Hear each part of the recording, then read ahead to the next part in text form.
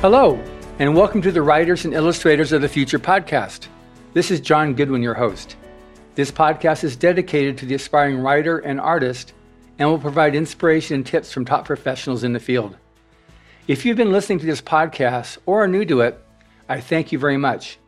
I would also appreciate if you took a moment and followed it on whatever platform you use to listen to your podcasts. We have covered many aspects to getting published, whether writer or illustrator. Today, we will be discussing something that has not been covered in the 2 years of the podcast: how to present yourself, and what makes a good bio, and how important is your headshot, simple tools to promote yourself.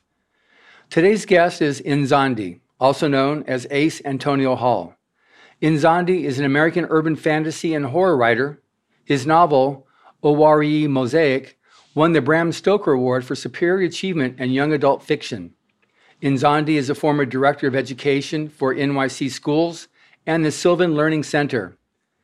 I initially met Nzandi through the Greater Los Angeles Writers Society, one of the largest writing societies in California, when he, as vice president, made a presentation on the 80th anniversary of L. Ron Hubbard as a professional author back in 2014.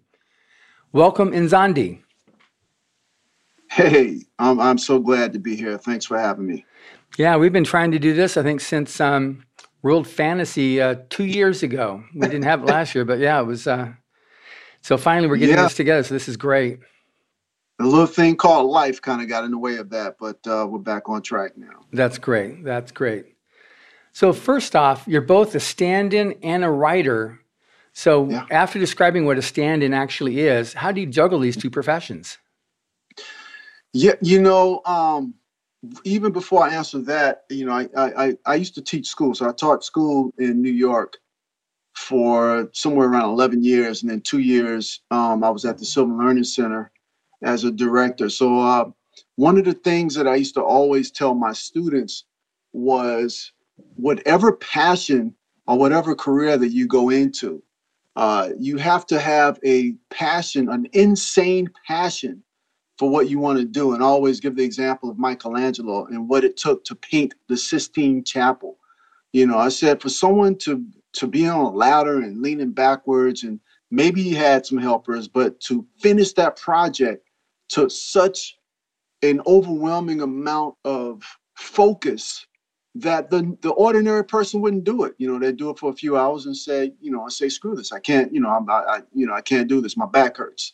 And so that's kind of what I believe it takes, or what it took for me to be able to be on, I'm writing my fourth novel now, and to have published the novels that I have was this insane obsession to just get it done no matter what. Like it was a job.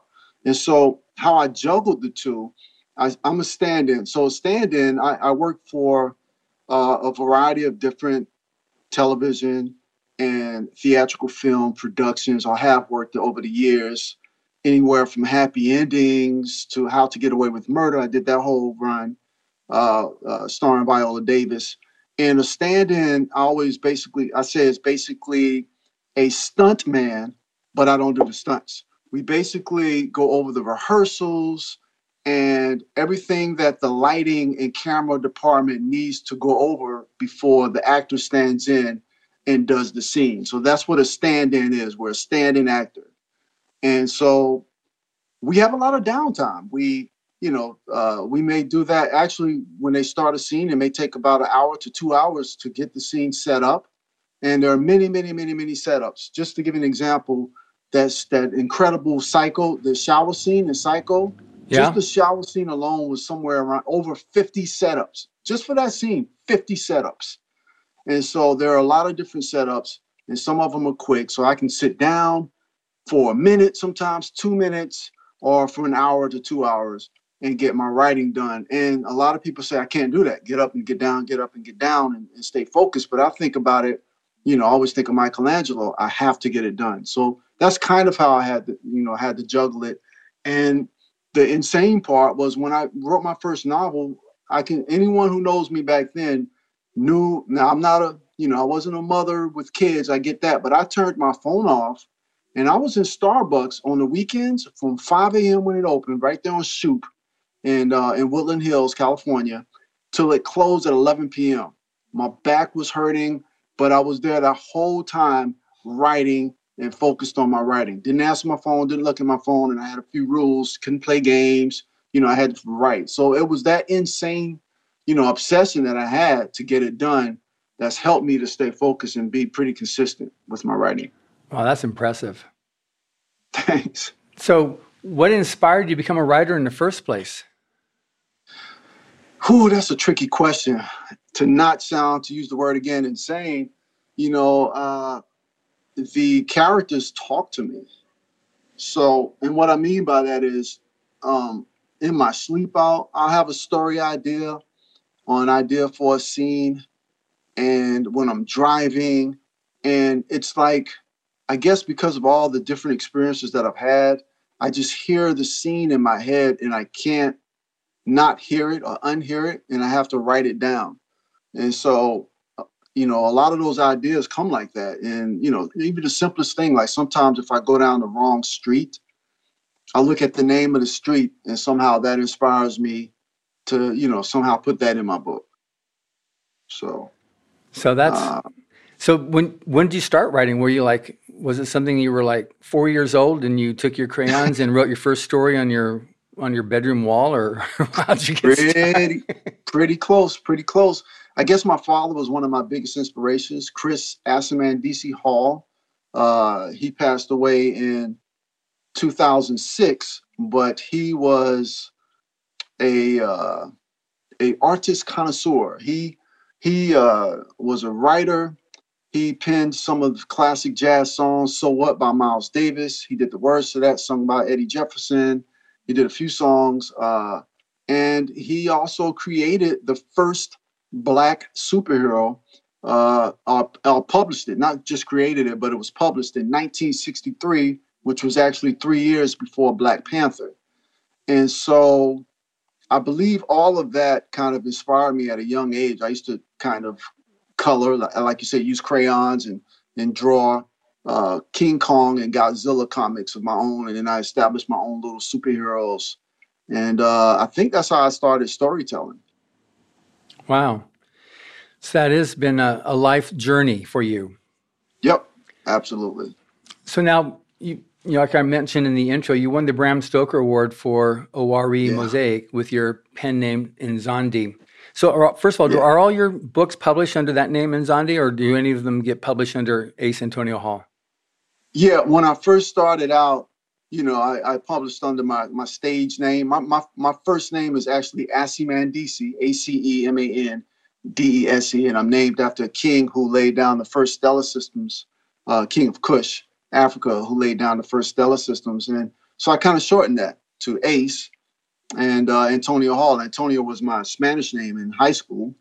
And so those books like The Confessions of Silver Slasher and my nonfiction book, Lord of the Flies, it's Fitness for Writers. Those books were written under the name Ace Antonio Hall. And, after my father died, I decided that I wanted to present myself brand myself closer to my roots and my culture with my African name. So I started using my middle name Nzandi. And, I think there's a power in names and just like that,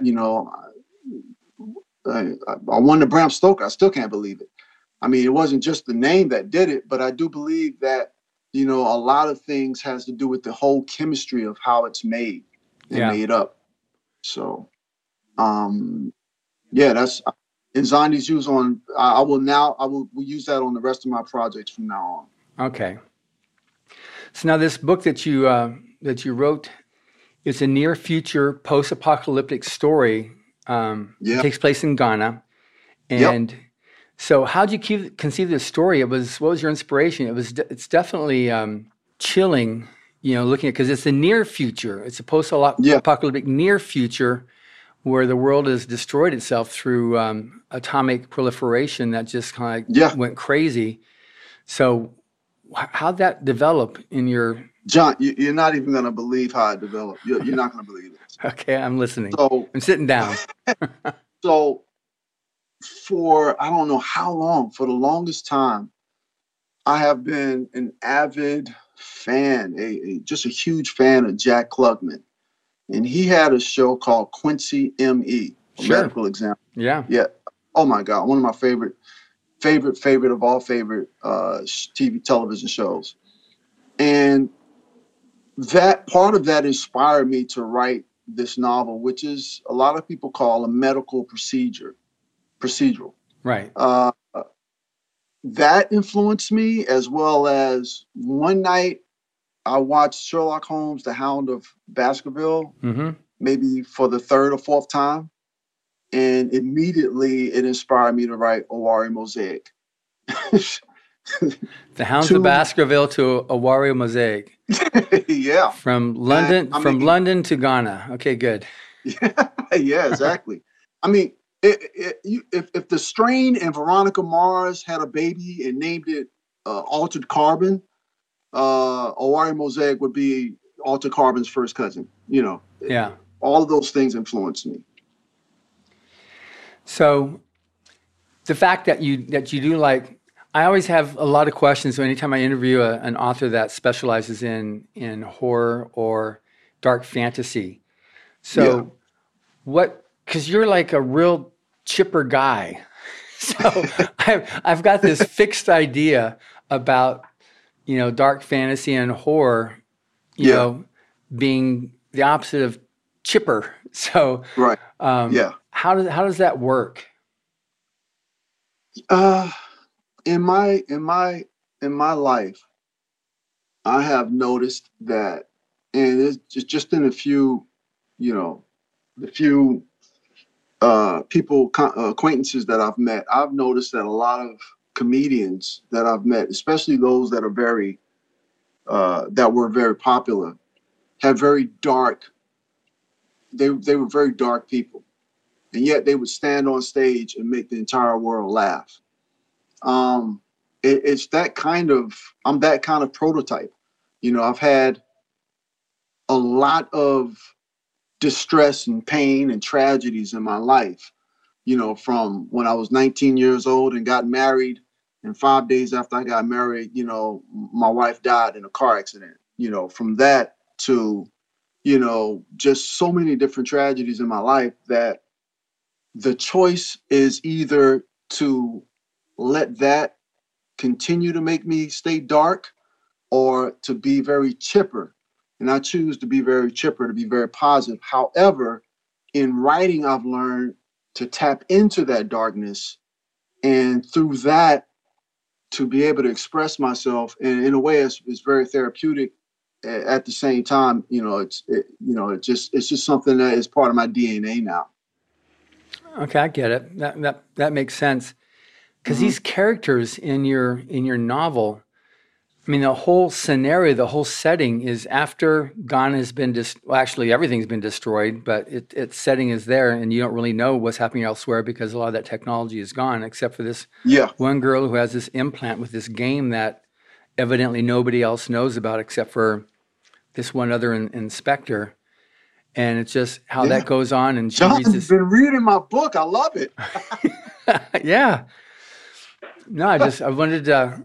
I was fascinated after you told me about it, so I wanted to read. And so just how it does, but it's so gritty on your description of the lifestyle of the people there, and just have you been there before? Have you actually been to Ghana, or did you grow up there before you came to the United States, or how? Woo, you just hit. Woo. Okay, so one of the things, John, when I was a teacher that really crinkled my eyebrows was when I read in the textbooks to my English teacher, to my English students, that it was, that I was to tell my students to write what they know. Okay, so I taught at IS 231 in Springfield Garden, Queens. And most of my students, what they knew were, you know, uh, bad marriages, streets, gangs, poverty. I didn't want them to write about that.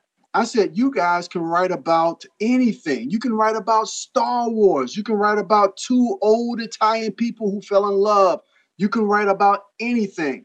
The key is you have to kind of put a little attention to the research it involves and, make sure it's as accurate as possible. And so that's kind of what I did. So I've never been to Ghana, never been to Africa. but the imagination was there and the fascination with that culture was there. So I had to study it and make sure that it was as accurate as possible, yet still make it imaginative. So that's what I did. I get it. Yeah, because it was just like, wow. It totally puts you into that scene and that environment. And it's obviously in the future, so you can see it's definitely decayed. Now in that story, it's almost like there's not almost like there's the definite political overtones and Yeah, the various isms, the yeah. sociological isms that are addressed in there. Is that the intention of that, or is it just more? Are you trying to like provide like if we keep going in a certain direction, this could be the outcome, or this what happens when you have this type of an ism as the prevailing socioeconomic policy, or are you just trying to tell a story about this girl that's trying to get on in life and this is what's happening? Um, I believe that I can't remember who told me this. It may have been my mentor, Robert J. Sawyer, who did Flash Forward and the WWW series and many other Yeah, he's a wonderful good science friend. fiction books. Good friend. I think it was him. I'm not sure, but you know, we write a story, but every author who really writes a story has like this message that they kind of want to send as an undertone. And, it's really sometimes when you look deep into it, what the book is all about. What is the book about? And so it kind of was just my viewpoint on politics and how politics could affect an entire world or destroy an entire world. Right. And, and then the effects of how people, the emotional effects of how they live throughout that turmoil or that devastation. Because we have tons and tons and tons and tons and tons of stories that have post-apocalyptic, that are post-apocalyptic stories, but a lot of them, some of them, not a lot of them, some of them don't really go deep into the effects of how emotionally of how it, deals with how the characters deal with that. Right. So I kind of wanted to do that with that book. Yeah, but a lot of times post-apocalyptic isn't near future. It's like, you just set it far enough in the future so that you're like, you're safe. But you're like, this is what, in 2026 or 2046?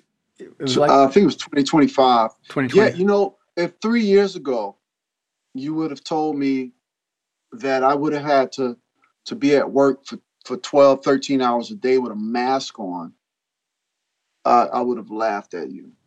Fair Or enough. that the entire world was affected in the way that it has been with the millions of deaths that we've had. I would not have believed if you'd have told me 3 years ago that something as devastating as like the bubonic plague would affect us. I just would have thought we, would find a way to get around that.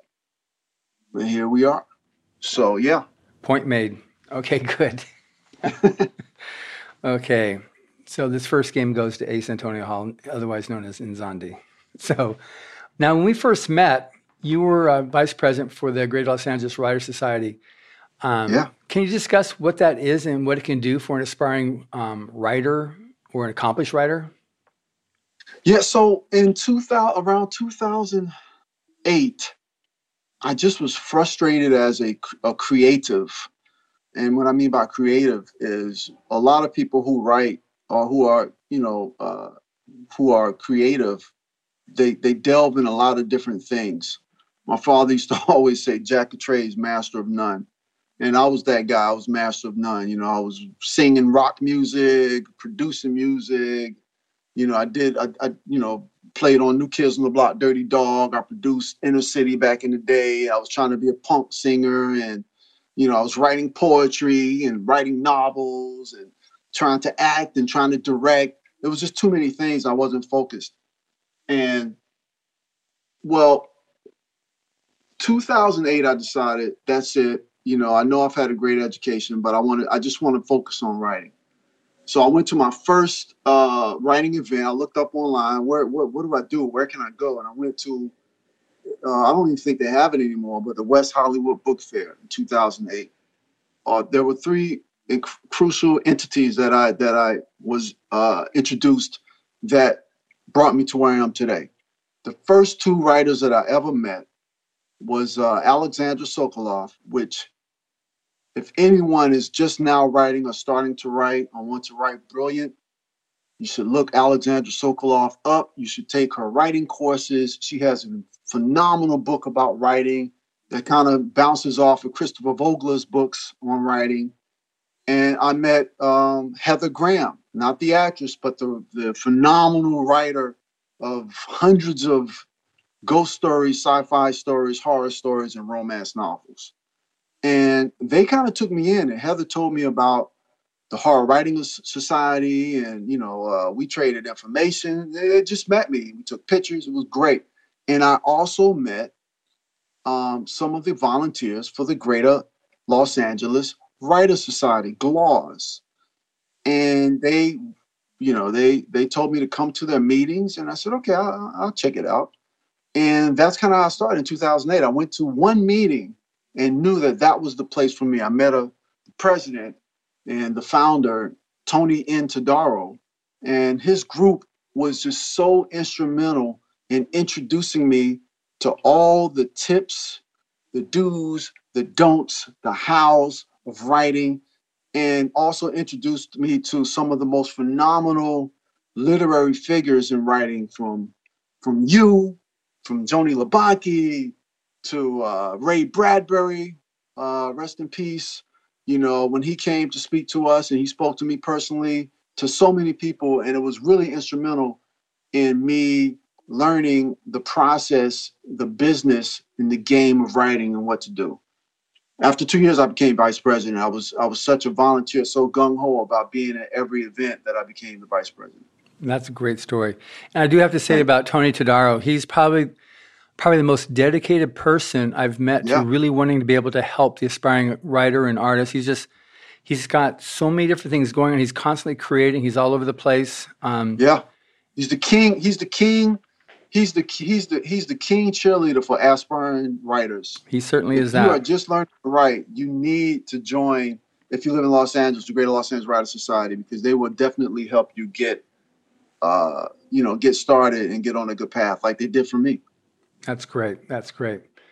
Thanks. So when you came to my offices like I said, I think it was in 2014, you presented an award on behalf of Greater Los Angeles Writer Society. Tony wasn't able to make it, so he asked you to stand in for him.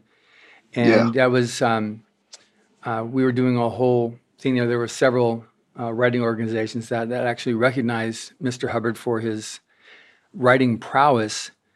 And I use that term very, intentionally, because there's been so many different writing organizations and other authors, famous authors, who have acknowledged what some of the different levels that he raised the bar to, like the one story, Typewriter in the Sky, that we spoke about prior to the interview. It comes up time and time again as one of the favorite stories because of it's a story within a story within a story, almost depending upon what level of whether you're a writer or just a reader. Just it speaks different ways to different people based upon their own experience with writing. Mm-hmm. Absolutely. So now you said you'd read that. You were reading Typewriter in the Sky. Any comments you've got about that? Because we're talking about writing. One of my buddies, Mike, used to say, I think I paraphrased it and made it into my own, that I read to inhale and I write to exhale. And breathing helps me to create story. Right. And a lot of people get, what is it? I don't even know what it's called now. When you can't write, what is that called? Writer's block? Yeah, I blocked the word block. I don't really get writer's block. And not to, downplay anyone who gets it, but I think partly because when I read, I'm inspired. It just inspires me to write. It wakes up my writing muse. And when I started reading that story, and just the way that, what's his name, Mike D. Wolf, how he's drawn into this world, I mean, it's just everything it's just everything that kind of excites me. And so I love his writing style. I love L. Ron Hubbard's story and how he became a writer and what he did. You know, I've seen a couple of short films on it, and his style is the kind of style that's, I wouldn't call it purple prose. It's not that, but it's colorful as well as vivid, as well as fun, and it's always, you know, full of adventure, action and adventure. So Yeah. I love that style of writing. Yeah, he was writing at a time when this was what became the golden age. At the time, he said it was just a lot of intense creativity that was taking place. But he was, America at the time had just gone through World War I, the Depression. Mm-hmm. Half America was out of work. The other half was uncertain about what was going to happen. World War II was like looming because of what was happening in Europe at the time. So people were definitely, uneasy. So they needed something that would be a little bit larger than life, that would, at least for a little bit, they were reading to distract them from the worries of what was happening. And so his stories also tend to survive the test of time because he's more people-centric, Yeah. because people haven't really changed. A good guy's still a good guy, a gentleman's still a gentleman, a schnook is still a schnook. So, so he's got those characters, and by having it, how he does that with making it so vivid, characters you can relate to. Exactly. Characters you can relate to. Characters that people you know. Yeah. And I think that's what helps it make the test of time, stand the test of time. Yeah, because if he just didn't have that much attention on the technology then as much as it was on the people, and which is why Street and Smith, which was the major publishing house at that time, pulled him in as a very successful adventure writer, and gave him to this new editor, John W. Campbell, for Astounding, and said, "Okay, we want you to add people to science fiction, so it's not so much the ray gun robot, right. but instead, we got people involved in the genre." He did that also with horror too. Have you ever read Fear? I have not. Yeah, that was one of the ones that was also transformative of the horror genre, that introduced kind of like the concept of psychological thrillers, which even Stephen King says this is one of the really, really good ones. What is it called? Fear? Fear, yeah. You have to check that out. Okay. Yeah, but anyway, we're talking about Gloss and what it does to the aspiring writer. We also got to know each other through Writers of the Future. You've been to some of the events and stuff, and that's pretty much the purpose of Writers of the Future as well. Wait, can we just talk about that event? Okay. Yeah. Okay. Good.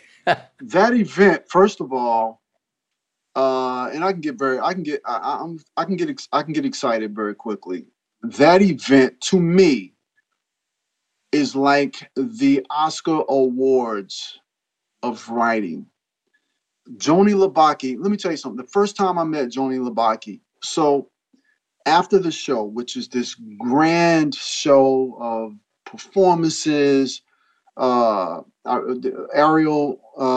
there was an aerial, what do you call them? The aerial dancers. Yeah.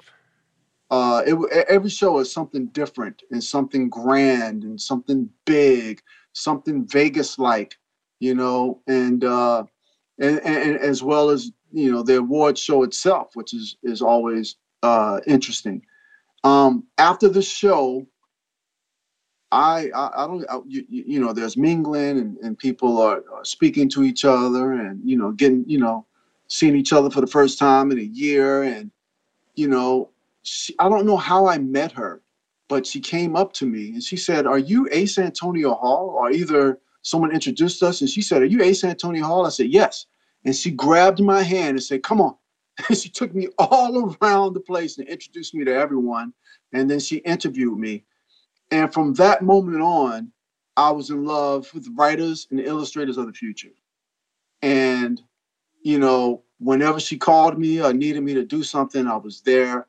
And, it's a great event. It's one of the premier events, I believe, especially for aspiring writers, because, I was lucky enough to get an honorable mention recognition on 2 of my short stories, and that's hard enough. I know of writers that submitted, several times, 7, 8 times before they won. But when you win, it just opens the doors for you in such a way, more so than many other organizations can do for you. So it's a great organization.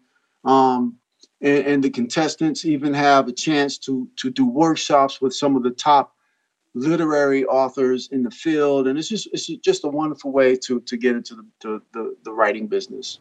Yeah, that was conceived originally in '83 by L. Ron Hubbard. When he launched the contest, he had just finished with his release of Battlefield Earth in '82, and so he had a history already of lending a helping hand to the aspiring writer, and so this was a continuation of that.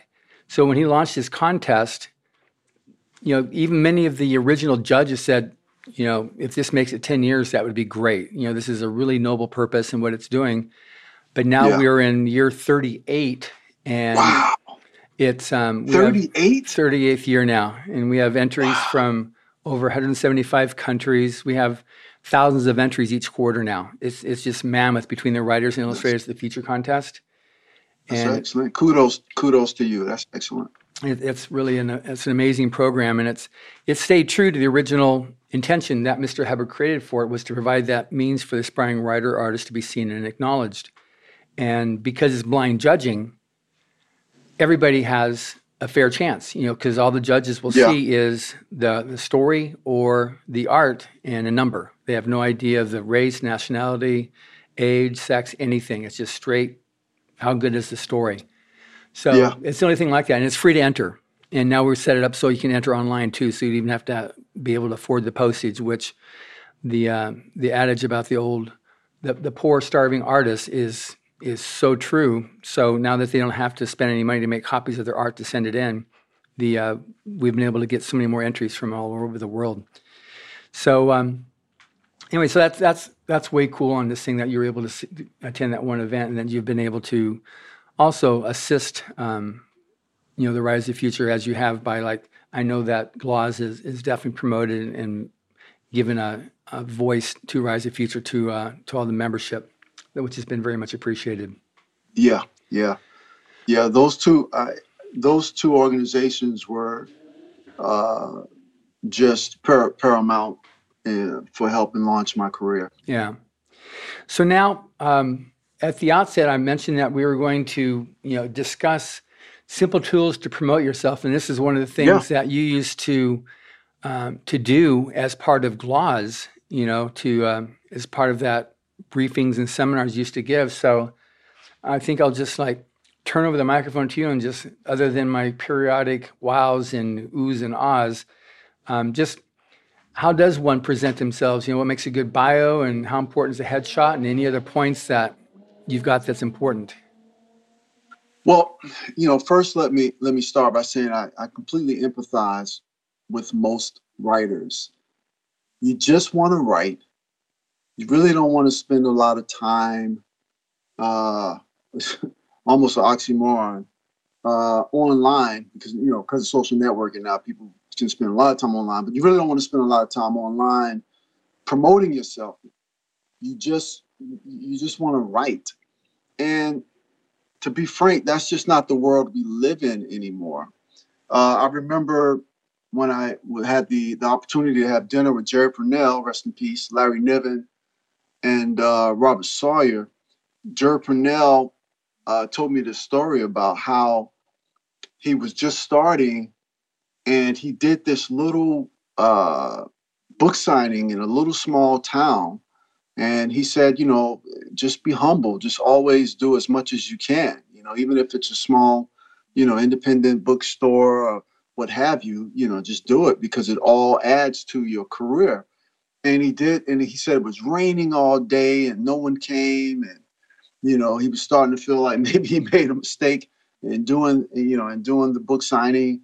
And this small local television news show showed up, and they said, hey, we'd like to interview you for our show. And he said, wow, news must be really slow in this town. And he did the interview. And he says now that he goes there, he sells at least a telephone book worth of books, a telephone book of names worth of books. In other words, a metaphor for he sells tons of books.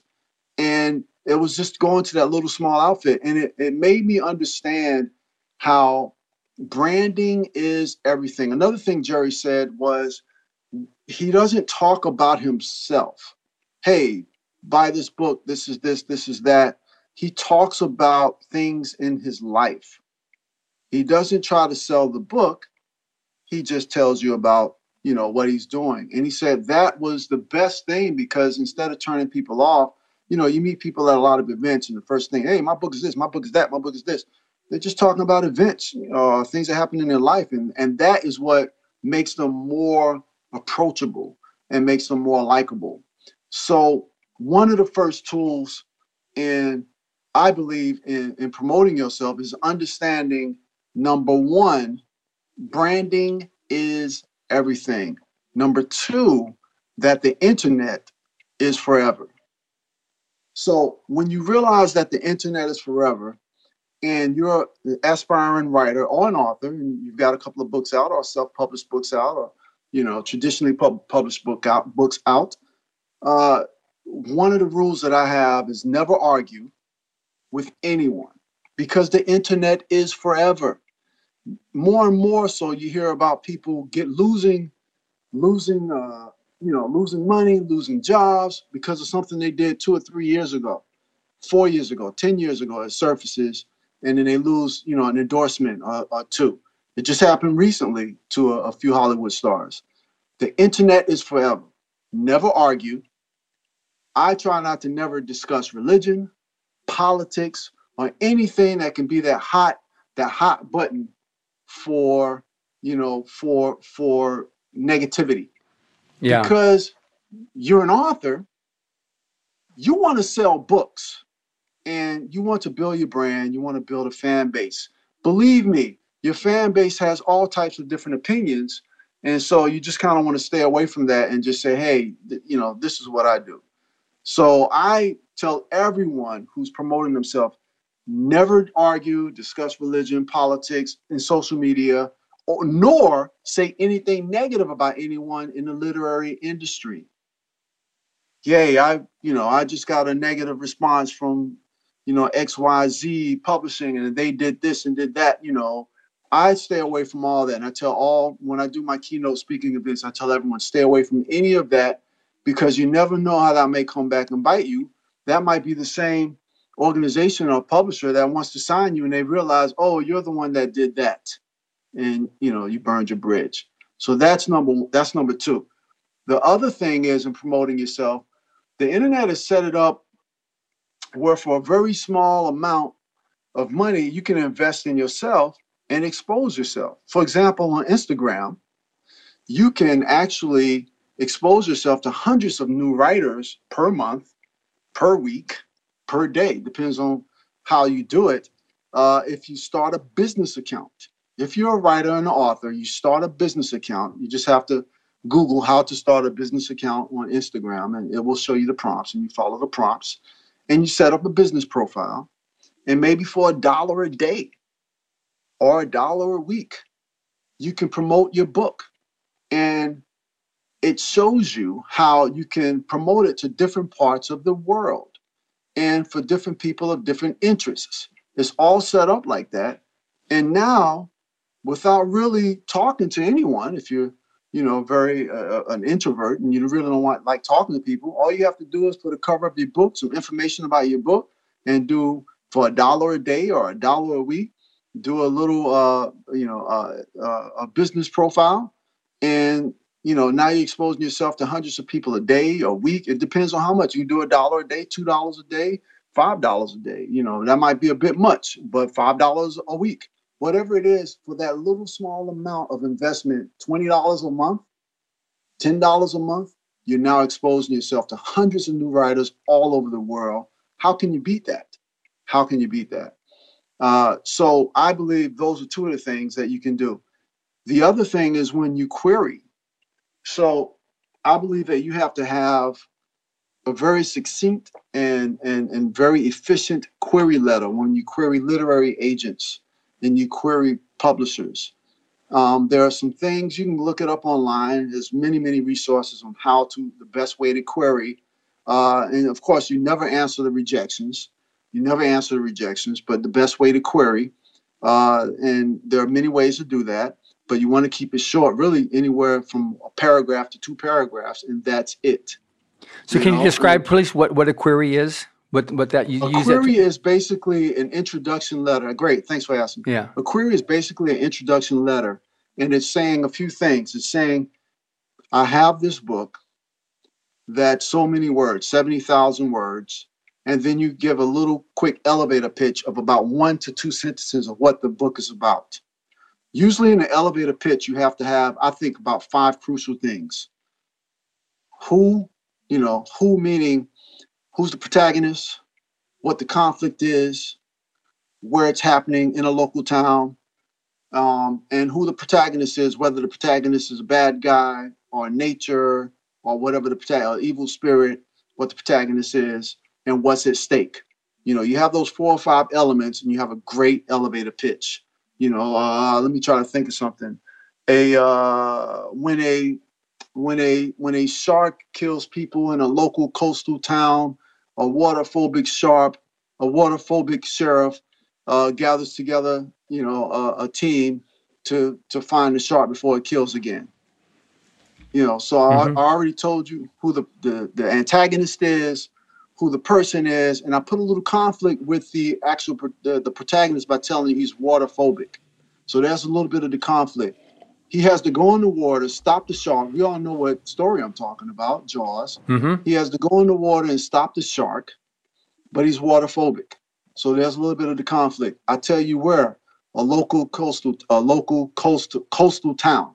That's telling you where. You don't have to say specifically where. So you have the elevator pitch, 1 to 2 sentences, and then you have how many words it is. You have what genre it's in. And you could add, if you like, maybe what audiences would like this book.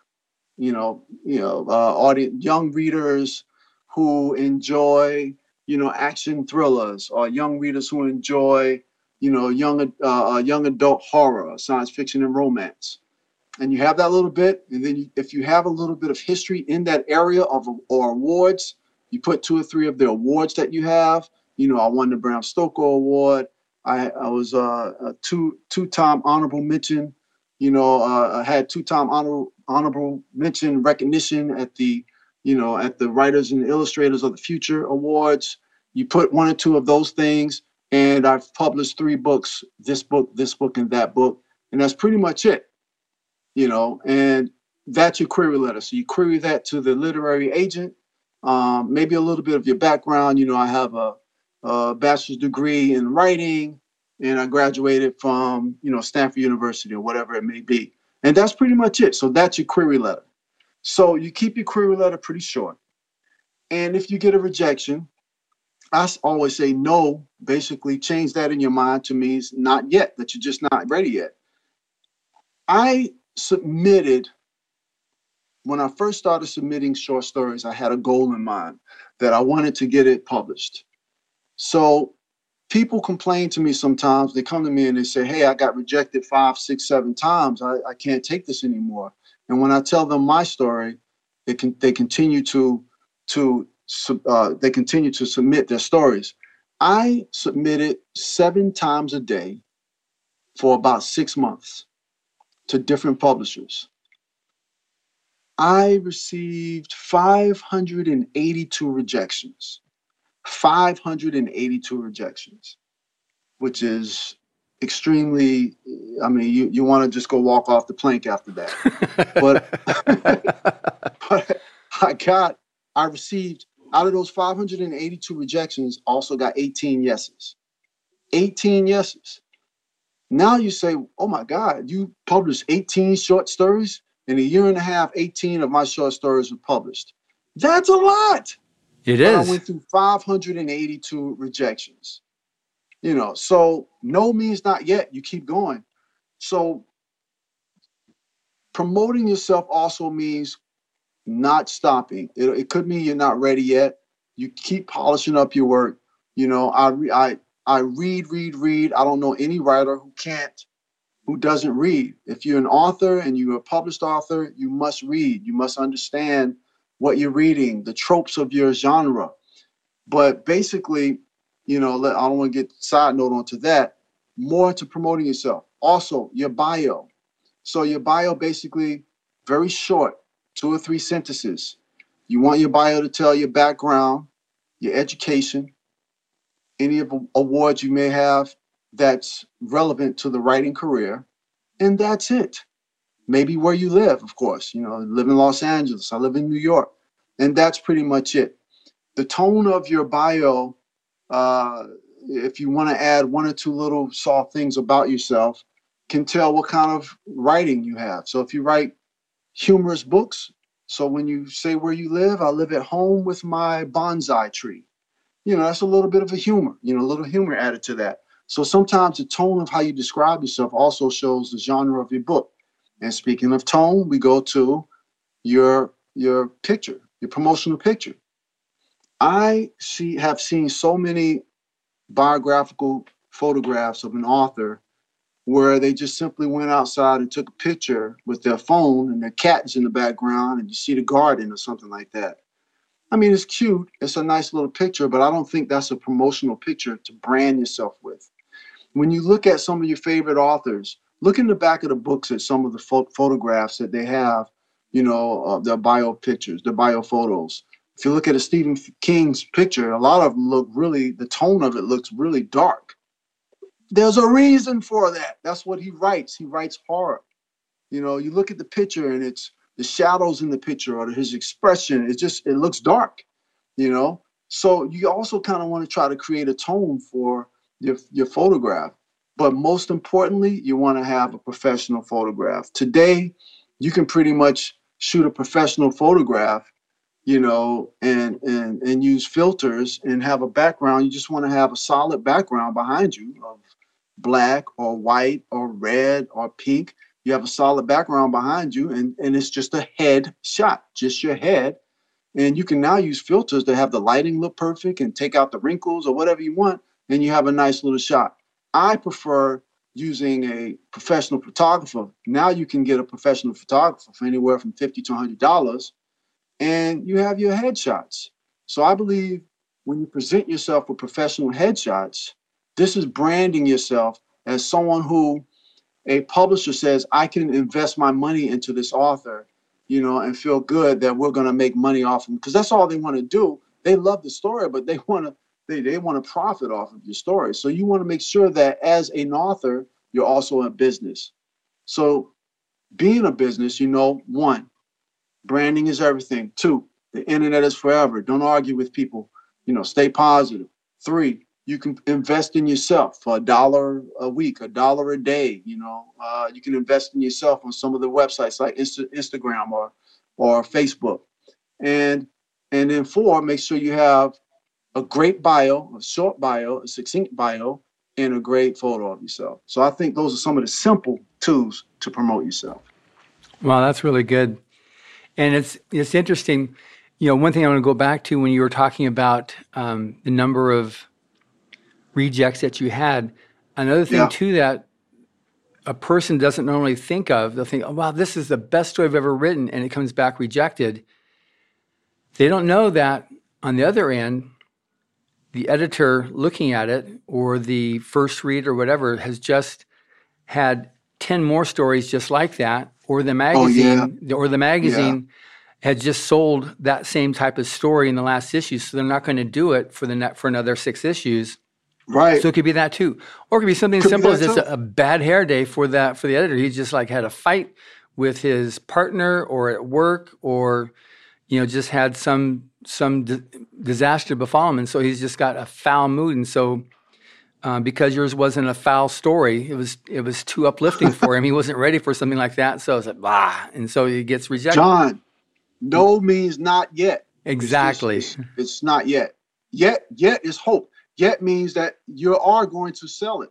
Yet means, yes, someone will love it. All you need is one. All you need is one person to say yes. Just one. Yeah.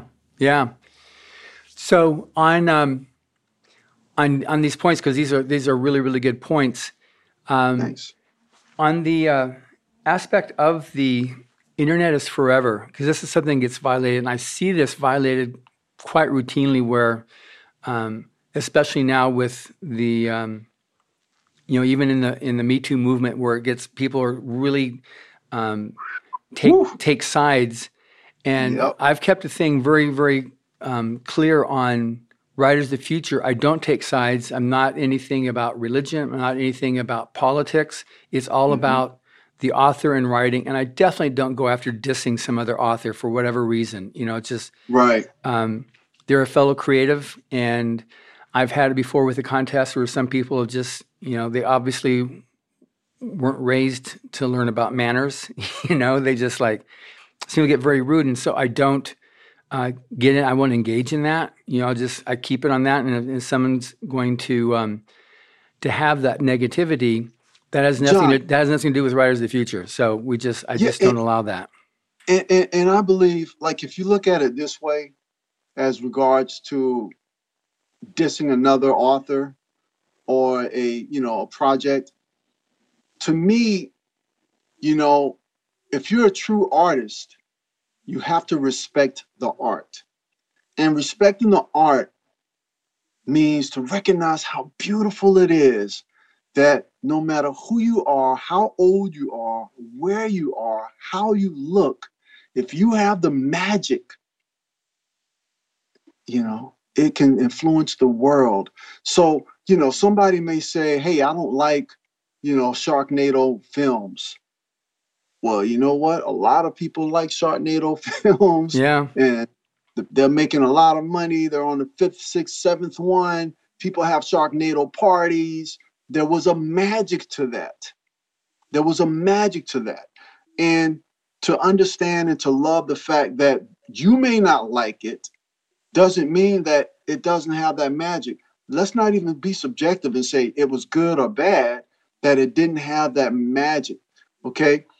It has nothing, if you realize that, you can appreciate someone's art that got out there and that was, that people responded to without saying something negative like, why did this person win this award? Or why did this person write this book? It's the worst book I've ever read. You don't even go into that. You just respect the art and you respect the artist. And by doing that, that also helps you brand yourself. Yeah. And perhaps you were talking about having the business account, if you're going to have something where you just can't, you feel like you can't live if you have to constantly be muzzled, then have a second private account that you can do where you can do your stuff. But I absolutely agree that from the public view, you can feel as impassioned as you want to about some political or religious wrong, and just realize, go back 10 years, how things have changed and evolved, and the pendulum moves back and forth. And it's, like you said, the internet's forever. So people go, oh, look, 8 years ago you said blah, when it was the thing to say, but now it's just the opposite. And now you're going to be caught in this web of pushback on you. And it's just not worth it if you're really... The key word you just said was evolve. I think you said evolve. Yeah. Things evolve. And when you understand that things evolve, your position as well could evolve. And who you were 10 years ago is not the same person. But if you say that 10 years ago, it can definitely affect your career in a negative way. Yeah. It's unfortunate, but it's true. Yeah. So it's just unfortunate. So on the subject then of writing, any particular other, because this has been very, very good what you covered, and I've not really addressed this before. Any other tips you've got for the aspiring writer? And I don't know I guess this would also apply to the artist as well. Not I guess, it definitely applies to the artist as well, the illustrator, on getting themselves known. Any other things that you routinely get asked or go over when you do your keynotes? Yeah, let's see. So there are two things.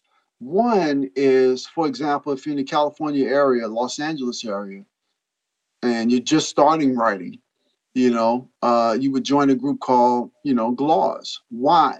Okay, this is how GLAWS helped me. That particular not to just pound in your, pound in your mind, join laws, but that particular society, uh, they would go to writing conventions every single month. So here's a tip. You join a writing organization, whether it's in Ohio, Florida, wherever it is, and you volunteer. When you volunteer, you get a chance to go to these, well, at least with our particular organization, you go to these events free. So when you go to an event like the Los Angeles Times Festival of Books, where 18, 20,000 people, you are now able to interact with all of these people who could be your potential fans and your potential mentors. It's a wonderful way to interact with them. And part of my path and my growth in the literary industry was getting to know people over the years, being to those events over and over, seeing them over and over and over again at West Hollywood Book Fair, at the, at Comic Con, or at the WonderCon. WonderCon we used to do a lot, and see them over and over again and talk to them, and sometimes sit down at lunch with them. That whole process not only gave me the knowledge and the how-to about writing books, and but it also just it helped me develop relationships, which is so key in this industry, developing relationships. So the tip I would have is join a writers group, a writers society. If you're already a published author and you're not just an aspiring author, you've been out there, maybe you were lucky enough right on your first book to have a New York Times bestseller. Then you join organizations that have been long-standing, that are prestigious, like a Horror Writers Association, which is worldwide, and that organization can also help propel and launch you into the higher level or the next level of your career. And then the other thing is, in some of the writing societies, they have what you call writers groups or critique groups. That helped me. When I first started the Greater Los Angeles Writers Society, I joined a critique group. And the critique group allowed me to get instantaneous, very quick, reactions to my writing, because we would submit a chapter or submit, 2 chapters or 20 pages or 25 pages, and everyone in that group would be able to respond. As a new writer, it was great to be able to see 10, 12 different people, opinions of my writing. Warning, warning, warning. This is the warning. Sometimes that can turn you off. But the thing Tony and Tadaro used to always say is, if 10 people say this about your writing, maybe they have a thing. Maybe they're saying something that's important. Doesn't mean change it, but it does mean to look at it and maybe improve upon it or polish it. Not just, necessarily going with what someone says. But I had very good experiences with my writing group. I do know people who had bad experiences with critique groups. So I do say, do your research, and do your research well, and find out if it's a reputable critique group that you join. Who are the people in the group? Do they have published work? Do they have self-published work? Are they serious about their writing, or have they just been doing it for 15 years and no one's put out a book? So you do your research on that. But if you can get with a good critique group, it can really help launch your career. Because in my critique group, I had a guy that helped start me out. He basically did my editing for me for free for my first book. So I actually had a professional editor, which could be worth anywhere from $3,000 to $5,000, $1,500. I had for free, that went over and did a substantive editing of my book, and it helped me get it really polished so I could submit it to the publishers. So, I think those are the great tips. Join a writing group or join a critique group, and that will help kind of further and get your feet into, get your feet solid into the foundation of your career of writing. That's awesome. Thank you so very much. Yeah, thank you very much. Now, last thing that I need to make sure everybody knows is branding. So how do people find Nzandi? Oh, okay. Well, simply, if you Google Ace Antonio Hall, if you Google that, then all the stuff comes up. Or if you Google Nzondi, a lot of the stuff comes up. But there are also a lot of people in Africa with the name Nzandi. So it may be very unique here in America, but it's a popular name in Africa. Paul. But yeah, but my book is called Oware Mosaic, Oware. It kind of is pronounced like OHWAREEE, Oware Mosaic. And you can Google that. I'm on Instagram. I'm on Twitter as at Nzandi3. I'm on Facebook as Ace Antonio Hall in parentheses Nzandi. So you can definitely Google that. I've been lucky enough. A lot of things that I've written and posted have been quoted and requoted. If you put in Ace Antonio Hall quotes, you will find a flurry of different websites that have loved my quotes and put them in different pictures and, have cited my quotes. So those are some of the ways that you can find me and my upcoming. And you can also look at some of the publishers. My first publisher was Montag Press, Montag Press Collective, or the publisher that I've done 3 or 4 books with, Omnium Gatherum, Omnium Gatherum, Gatherum Media, and they're actually doing my next book, which is called Lipstick Asylum, that will be coming out in the fall of this year, September 2021. That's great. And absolutely, anybody listening to this, take a look at any of these social pages. He's got such a cool headshot. He's like, he practices what he preaches. So that's really awesome. I appreciate it. Thanks, John. Yes. Well, thank you for listening. Subscribe to the Writers and Illustrators of the Future podcast wherever you get your podcasts. We have also been syndicated on the United Public Radio Network, where you can find these podcasts as well by just typing in Writers of the Future. Again, I highly recommend you read the Writers of the Future series. These are, after all, who our judges have selected as the best of the best new writers and artists. They can be found at writersofthefuture.com, at Amazon, or wherever you get your books. Writers and Illustrators of the Future are contests created by L. Ron Hubbard to provide a means for the aspiring writer and artist to be seen and acknowledged.